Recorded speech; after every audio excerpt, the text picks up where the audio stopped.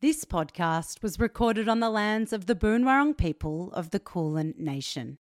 The land on which I am lucky enough to raise my son always was and always will be Aboriginal land. This episode of Witching Hour is brought to you by the 10th Co, creators of science-backed supplements for mothers by a mother.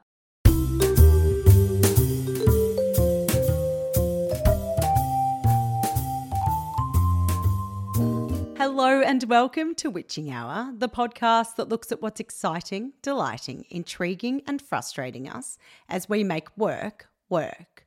I'm Lucinda. And I'm Loz. And Loz, last Friday we had a pretty special event. Your brother Justin married his husband David. He did. And seeing him walk down the aisle, a bejeweled diva, which he always is in our life. He's the colourful, musical performing, incredible diva in our lives. He walked down the aisle with your blokey father, and it was a really amazing moment for me. I think I knew your dad was walking him down the aisle, but it did take my breath away. Yeah, it was pretty special. I think what makes it more special is my brother is out there, which I love, everybody loves, and my dad has probably more recently become very comfortable with that. I think it has taken time. I'm not going to sit here and lie and say when Justin came out, you know, Dad was like, woohoo, let's crack the verb and celebrate. Like, it was never a moment like that. But I think what stuck out most for me is how proud Dad was walking him down the aisle. You know, he wore this really cute little glittery gold lapel. It was so beautiful. The outfit. Yeah, it was really cute. And it was amazing that Dad did get to do that. And yeah, a really special moment in time that I think we'll look back and cherish. It really marked a moment of progress for me. Yeah. And today is loosely themed around fatherhood and progress. So the timing could not have been better. Let's get stuck into it. How a construction industry giant tripled the number of men taking parental leave. In June 2004, John Holland became the nation's first major construction contractor to introduce paid parental leave. So 20 years and a few policy tweaks later, men make up 42% of all parental leave taken at John Holland. Wow, and that's compared to a pretty low stat Australia-wide, isn't it? So low. 13% of parental leave in Australia is taken by men. That's actually lower than I thought, even for today's standards. I think that's higher than what I thought. Really? Yeah, absolutely. What's even more staggering for me is that construction is ranked number 2 behind mining as one of the most male-dominated sectors. 2 things I want to shout out to John Holland for. Number 1, they offer 18 weeks of paid parental leave. Tick. Amazing. Love that. Pretty progressive. Number 2, there is no minimum employment period for permanent employees to access it. So you can start on day 1 and take it. Go on leave the next day. Love it. Love it. Actually, I'm going to add a third one in there. Employers also continue to receive superannuation payments while on paid or unpaid leave for 18 weeks. Huge. That's something that really hits mothers. So I love that. Yeah, because so many companies, it's so surprising, so many progressive companies still don't offer that. The superannuation conversation has been really left behind in this whole paid parental leave. We'll have to do an episode on that another time, actually, because I'm super passionate about that one. The whole notion of paid parental leave, particularly for men, is an interesting one for me. So my partner, I've been on parental leave twice. So my partner has taken 2 weeks for both of those times. But even then, he was still answering calls, checking emails. Of course, he was present, and he needed to be because there was lots going on. But he still had this notion of it's not the same, is it? And it's maybe not even him wanting to work. I imagine you wouldn't feel like you're actually allowed to fully switch off for those 2 weeks. Yeah, so in my mind, there's still quite a bit of stigma attached to taking parental leave, but I'm curious to know what you think. I think stigma is a huge barrier for fathers taking parental leave. I know a friend of ours personally who's a very present, willing, engaged father who does his load. Even he, who works at a firm with really good perks, is hesitant of if and how he'll take that leave. I think he gets about 6 months, and when he was talking to my husband about it, it was probably a good thing that I didn't chime in or couldn't chime in, because my first thought, I can imagine what you'd say. He was talking about how he's worried about what progression would mean if he took up to 6 months, and he doesn't have to take it in one foul swoop. It can be taken in segments. But regardless, he was worried about what that would do for future promotions and opportunities. Yeah, but this is what women think about every day. That's exactly my first response. Yeah. That's why I called ready or not ready or not. It wasn't really about being emotionally ready for a child. It's about being ready to take that pause in your career. Because if you are the birthing person, there is a pause. Yeah. It might be 3 months, it might be a year, whatever it is, there's a pause and a huge change to your life that I don't know if he realized when he was even having this conversation with himself or thinking this through. I'm not sure if he realized that that's what his wife has to do and has to think about all the time. But on the other hand, I am very aware that in these economic times, and I'm going to sound like a bloody politician, A news presenter. now more than ever, it is really unaffordable. Life is really unaffordable. Yeah. So because there unfortunately is still a gender pay gap in a lot of mother-father families, the dad is still most likely earning more money. And the thing is that as much as I would like to see dads take that leave to its entirety, if they are worried about then how it's going to progress their career and if that has flow-on effects to the money that comes into their house, to paying their mortgage, I get that it is a really loaded decision. So I get the logic behind it, but my theory is that there is still very much a stigma. The only way that stigma is going to be broken is if dads take the leave. Taking full-time leave for 1 month, 3 months, 6 months is not going to hamper your career that much. You do not detonate a career by going on parental leave for 3 months. So as much as I totally understand why this might be a point of pressure for fathers that are the breadwinners per se, I think unless they take that leave, that stigma is going to take forever to break down. That's obviously what John Holland is doing really well, because in order for nearly half of their workplace to feel comfortable taking it, there has to be someone from the top also doing it. And I think that actually trickles down and makes other people say, you know what, the CEO, the COO, whoever that executive C-suite person may be, they're taking it. So bloody hell, if they're taking it, and they're the top dog at this company,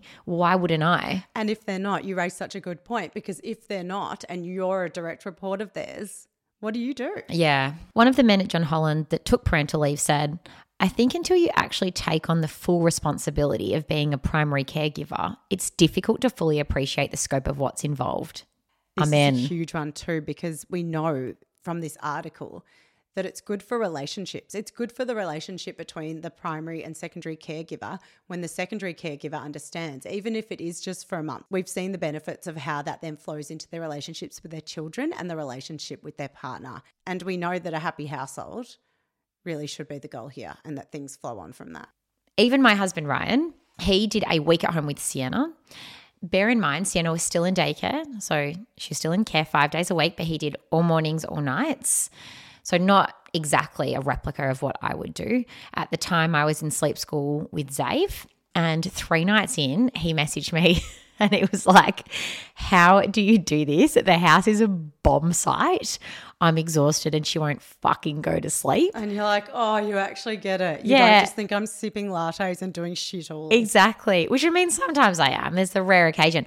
But it's unlikely. Normally after or before chasing a child down the street. Yeah, and the amount of times I vacuum, negotiations. I'm vacuuming like 55 times a day. There are beautiful mat leave days, don't get me wrong, where you have a wine with your friends and your baby's behaving. But a lot of the time it's not like that. 99%. So him learning that is invaluable. Absolutely. And it did make such a difference because I felt appreciated. I felt seen. I felt seen, yeah. So John Holland, good on you, setting the way, paving the path. If more men can take it, imagine the relationships that would better from it. Go, Johnny boy. Mother Untitled posted something that caught my eye recently. It might not be that much of a surprise, but it's worth noting, and that's that recent research indicates that millennial fathers dedicate 3 times as much time to their children compared to their own fathers. As I said, not a hell of a lot of a surprise there, but 3 times was still probably a little bit more than I thought, and that is significant. I think it serves as a really nice reminder for those days where you feel like you're hitting your head against a brick wall, because I'll have some days where I'm like, things are looking great, equality rules, and I'll have other days where I'm like, oh, everyone still expects everything from me. Mm-hmm. But for example, when I see Hayden just owning the dinner bath bed routine, I'm like, oh, it's not rocket science. Like it can be done. Yeah. Sometimes I think we place these expectations like they don't have to be cooking filet mignon, whatever the hell that thing. What is it? Yeah, I think you've created a new recipe, so I might include that in the show notes. It's a tip. If you want filet mignon for dinner, here's how to make it in 3 They easy don't steps. need to be cooking a 3-course meal. Like macaroni cheese is fine. But seeing someone own something, or particularly seeing a father own something from start to finish, yeah, it's nice. it feels like a new thing. Like it's perhaps not what we saw as much of our fathers in their generation. Yep. And I do think this is multi-generational, this effect, this ripple effect. I think it's actually rippling up to grandfathers. I know a lot of grandfathers these days that say they're changing way more nappies for their grandchildren than they did for their own kids. So I think millennial fathers and just our generation as a whole are not only improving things for our generation, they're actually teaching things to the older generation too. I agree with that. I do think it's funny, like as an example, my dad, amazing, changes a nappy. He's quick, he's efficient. Friday. Yeah, he's going to so have good. Xavier every Tuesday, is that right? He is. He's excellent. But my nanny, so she said, and this is my grandmother. Who's 94, by the way, and 94. she's incredible. She And still she's plays so fit. croquet and Yeah, tennis. does balance and bones. Oh, I love it when she talks about balance and So do bones. I. Amazing. So she said the other day, oh, look at your dad. Isn't he he's so good with them, isn't he? I was like, why? Because he's changing a nappy. Yeah, I'd leave him in the shit-stained nappy. Yeah, as in, of course he is, but it's so funny, like interesting comments like that. Yeah. Where my grandpa obviously wouldn't have done that. And so for my dad to do it, she's like beaming. You know, her whole face radiates like, my son, look at how amazing he is And with isn't kids. it funny for you and I, our reaction first and foremost is probably like, oh, why do you not expect that from a man? But hers is probably, wow, I'm seeing new things that I'm not used to. So there is a long way to go. But when I see that happen. I might actually interrupt you there, Lou, because if you're Joe Jonas, you're doing it all. You are doing it all. There is not a long way to go for him. He's reached the peak. He has reached the peak. I missed the Jonas fangirl days. No idea why, because normally I'm all over Is there two that. of them? There's 3. Oh, Wow, you're a 3 long way behind. incredible dads. Exactly. I did miss the fangirl days, but I could not seem to get away from the headlines about Sophie Turner and Joe Jonas splitting. And normally when I see a celebrity divorce, I'm like, okay, next. Right, I don't really care. But this one was super fascinating for me. Joe Jonas's PR team released a statement saying she likes to party, he likes to stay at home. They live very different lifestyles. With another news outlet stating Jonas is caring for the couple's 2 daughters, 3-year-old Willa and her 1-year-old sister, whose name they have not shared, pretty much all of the time over the past 3 months.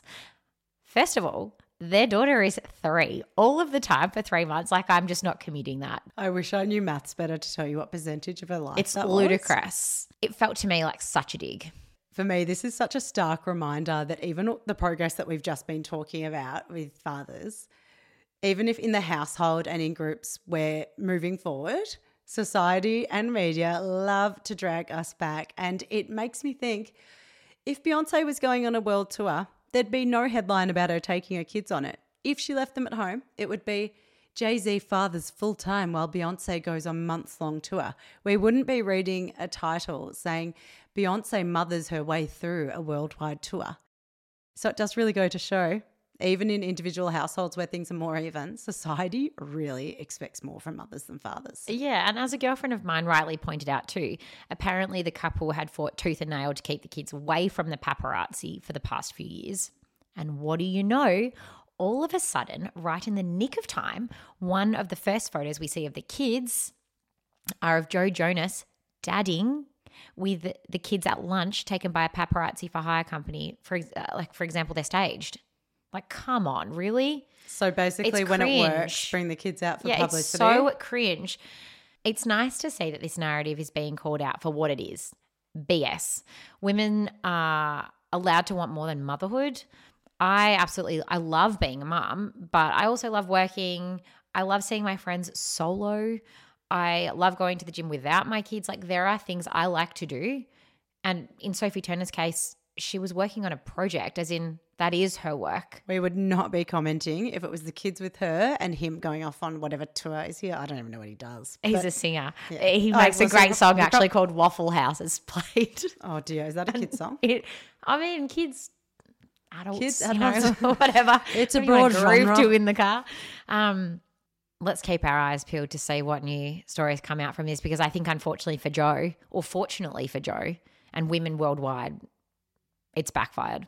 10 years ago, we wouldn't have seen this backfire, would we? No, and it has, and it's great. I love it.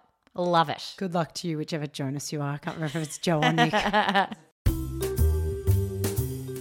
Loz, I recently read that postnatal depletion affects over 50% of mothers, and the effects of it can last for up to 10 years after giving birth. Gosh, that's a long time. No wonder we're so tired.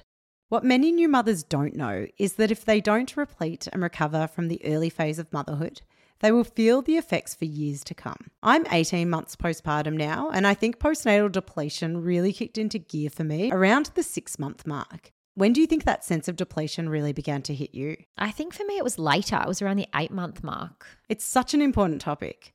When mother and founder of the 10th Co, Frida Algarz, completed tests with Dr. Oscar Seralach, her results showed significant depletion in key vitamins and minerals. This led to a whole host of things: digestion challenges, low mood and anxiety, lack of sleep, skin breakouts, and the list goes on. She was so compelled by what she found that she created a supplement with Dr. Seralach that works to relieve fatigue, assist energy production, calm the mind, and support healthy mood balance. What I love about what Frida is doing through the 10th Co is her conversations around the fact that just because postnatal depletion is common, it doesn't mean that it's normal.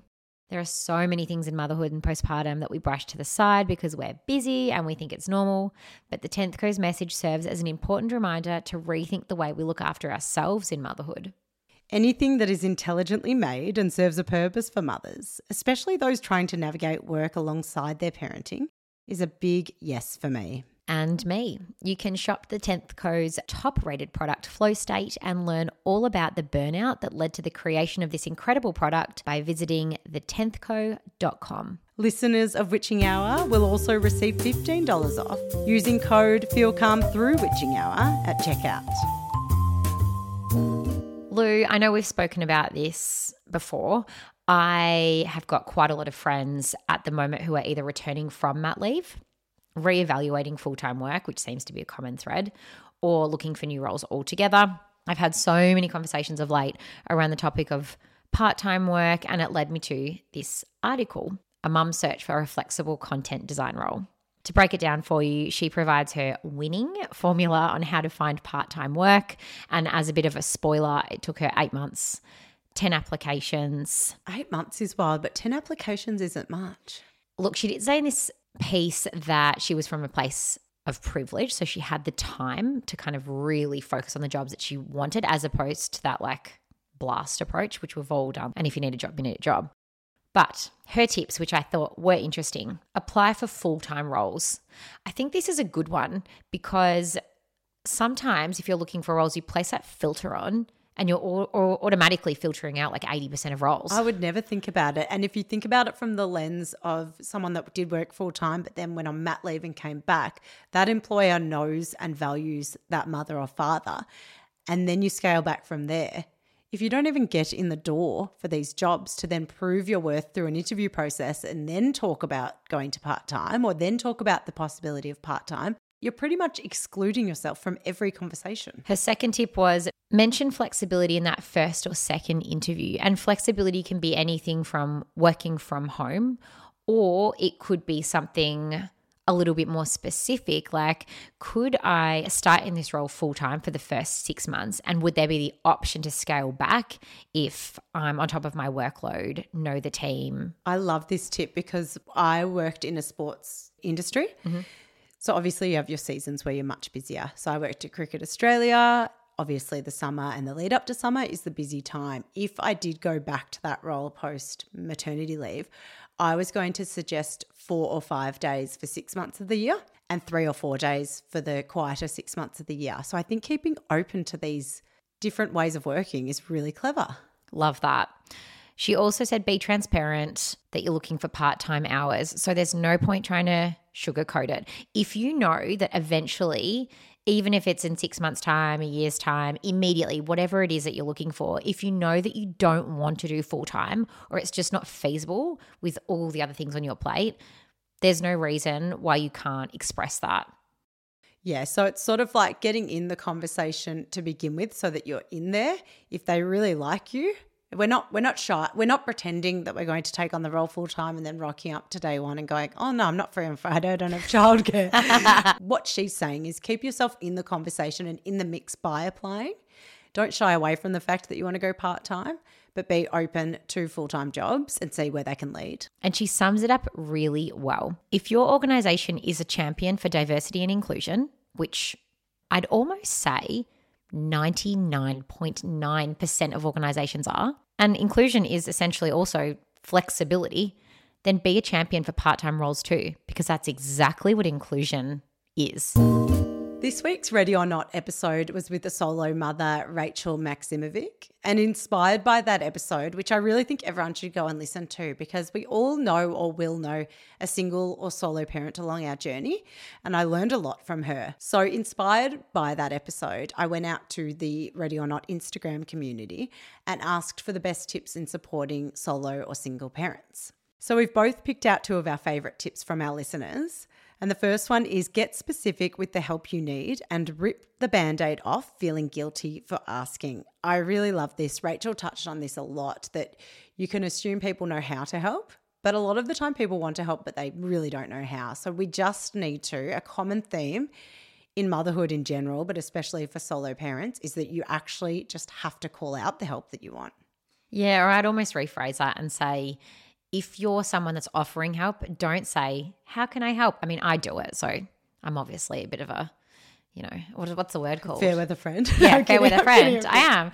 No, so I do it. But what would be more effective for myself and for that person that I'm offering the help to is say things like, hey, I'm grabbing a coffee. What's your order? Are you home? Can I drop her around? I love this. It makes such a difference because it takes the onus off them deciding how you can help, and it's already something that you're doing. You're getting a coffee, so dropping one off to them is easy. I've definitely got a little bit better about calling out how I can help someone else. A friend of mine is pregnant and needs to lay really low at the moment, and I said to her on Thursday, I'm making spaghetti bolognese. So she could see that it was hardly changing anything for me. All I had to do was drop it around. I was cooking it anyway. Doubling bolognese does not matter. And then she could just accept the help rather than being like, oh, thank you. Dinner on Thursday would be amazing. And what should I make you? Also, as if you're ever going to ask. Like, I'm so proud. I'd never be like, hey, do you mind coming around to do my laundry? Yeah. Because it's piling up and some CBF. Shaved parmesan and some delicious spaghetti and bolognese. No, just come around, lend a hand. And that's why as well we do need to get more specific. So on both ends, everyone needs to get more specific with the help that they need and that we can offer them. The other tip that came through that I loved was exchange care with friends or other single mums for breaks. We have friends that live a couple of streets away from us. Babysitters are bloody expensive, if you didn't know. And you're always going somewhere where you're likely to spend more money. Yeah, exactly. So your night out that's going to cost $150 is like doubled. So my girlfriend said the other day, do you know what? Can we just do like a monthly date night where you take our kids, then we take your kids? And I was like, yeah, for sure. She's like, all right, 18th September, lock it in. And genuinely, the fact that she just booked in a date didn't make me feel like bad. 17th. I'm going the night before you. But I think the hardest part is committing to that first one, because once you've done the first one, no one cares. It's all about ripping that Band-Aid off. Yeah, just get in. And you always want to help someone too. Like if you had a single friend do you know what? who really needed the help, you'd be like, yes, I will help you. It isn't even that. Do you know what was actually delightful? I went to their house by myself. The kids were already in bed. Kids always behave better for someone else too. So they were angels. I sat there. I ate half a block of crunchy chocolate. Did they babysit you too? Yeah, somewhat. Yes. It was actually nice. I was like, you know what? Hang out, have fun. I'm not home with my kids. It's great. I used to love babysitters. Oh, it was really nice. Last tip that I want to share here is understanding that you are a mother and they are a mother, but the load is not always equal. I think this is really important. And obviously there is some context around this. Some stories of partnered relationships, there might be other things going on that mean their lives are just as busy as a single parent. So we don't want to assume anything here, but it is worth noting because I think sometimes as parents we can be like, I actually can't take on more than I'm already taking on. And I think a lot of the time we need to honor that because otherwise we just burn ourselves out. But if you have a solo parent friend in your life, there's a very good chance that the load is not equal. They don't have Well, someone they've else got the contributing whole- to finances. They Yeah. don't have someone else helping with the washing, the cooking, the cleaning, the daycare drop off and pick up. God, so I even think you that's a saying really all that nice stuff reminder. stressed me out. I know. The thing that really drove it home for me is that you're the breadwinner and the primary caregiver. That's a lot. It is. Lou, you've got a tip for this week. I'm going to sound a bit angry here. Okay. But I was approached on LinkedIn this week by someone whose industry very loosely matched my own. They worked in video, TV production, which I have also worked a bit in, but in an entirely different industry or category within that. And they live in New York. Ugh, Anyway, God. I get this copy. I'm already irritated. Yeah, it's annoying, isn't it? We're on other sides of the world. I get this copy and paste message. They obviously haven't really looked at anything I do. It was like, I'm impressed by your experience and I would love to catch up to talk about how we could work together. Can we just unpack that catch up? Yeah. Do they understand? What are you doing catching up Are they at 5 flying me a.m.? to Manhattan? Because I hate that. If that's the case, I will go. But I'm going to guess not. I'm all for creativity when it comes to how you can work with others and how you can help others. Do not get me wrong. I've LinkedIn messaged a lot of people in my time. And there's nothing wrong with a cold outreach. Nothing wrong with it at all. But if you're going to make connections online with strangers, look into who they are and what they do, personalize your message, and talk about how you might be able to help each other. Don't just copy and paste the same message to 100 people within your network and expect a warm response. Well, particularly if they're asking of your time to meet them, to mentor them, to give them advice. Yes, you have to be personal and by all means go for it, but do not do the copy and paste message that I got in my LinkedIn this week. Yeah, spot on. My tip this week, and it relates back to flexible work and the notion of applying for 10 roles.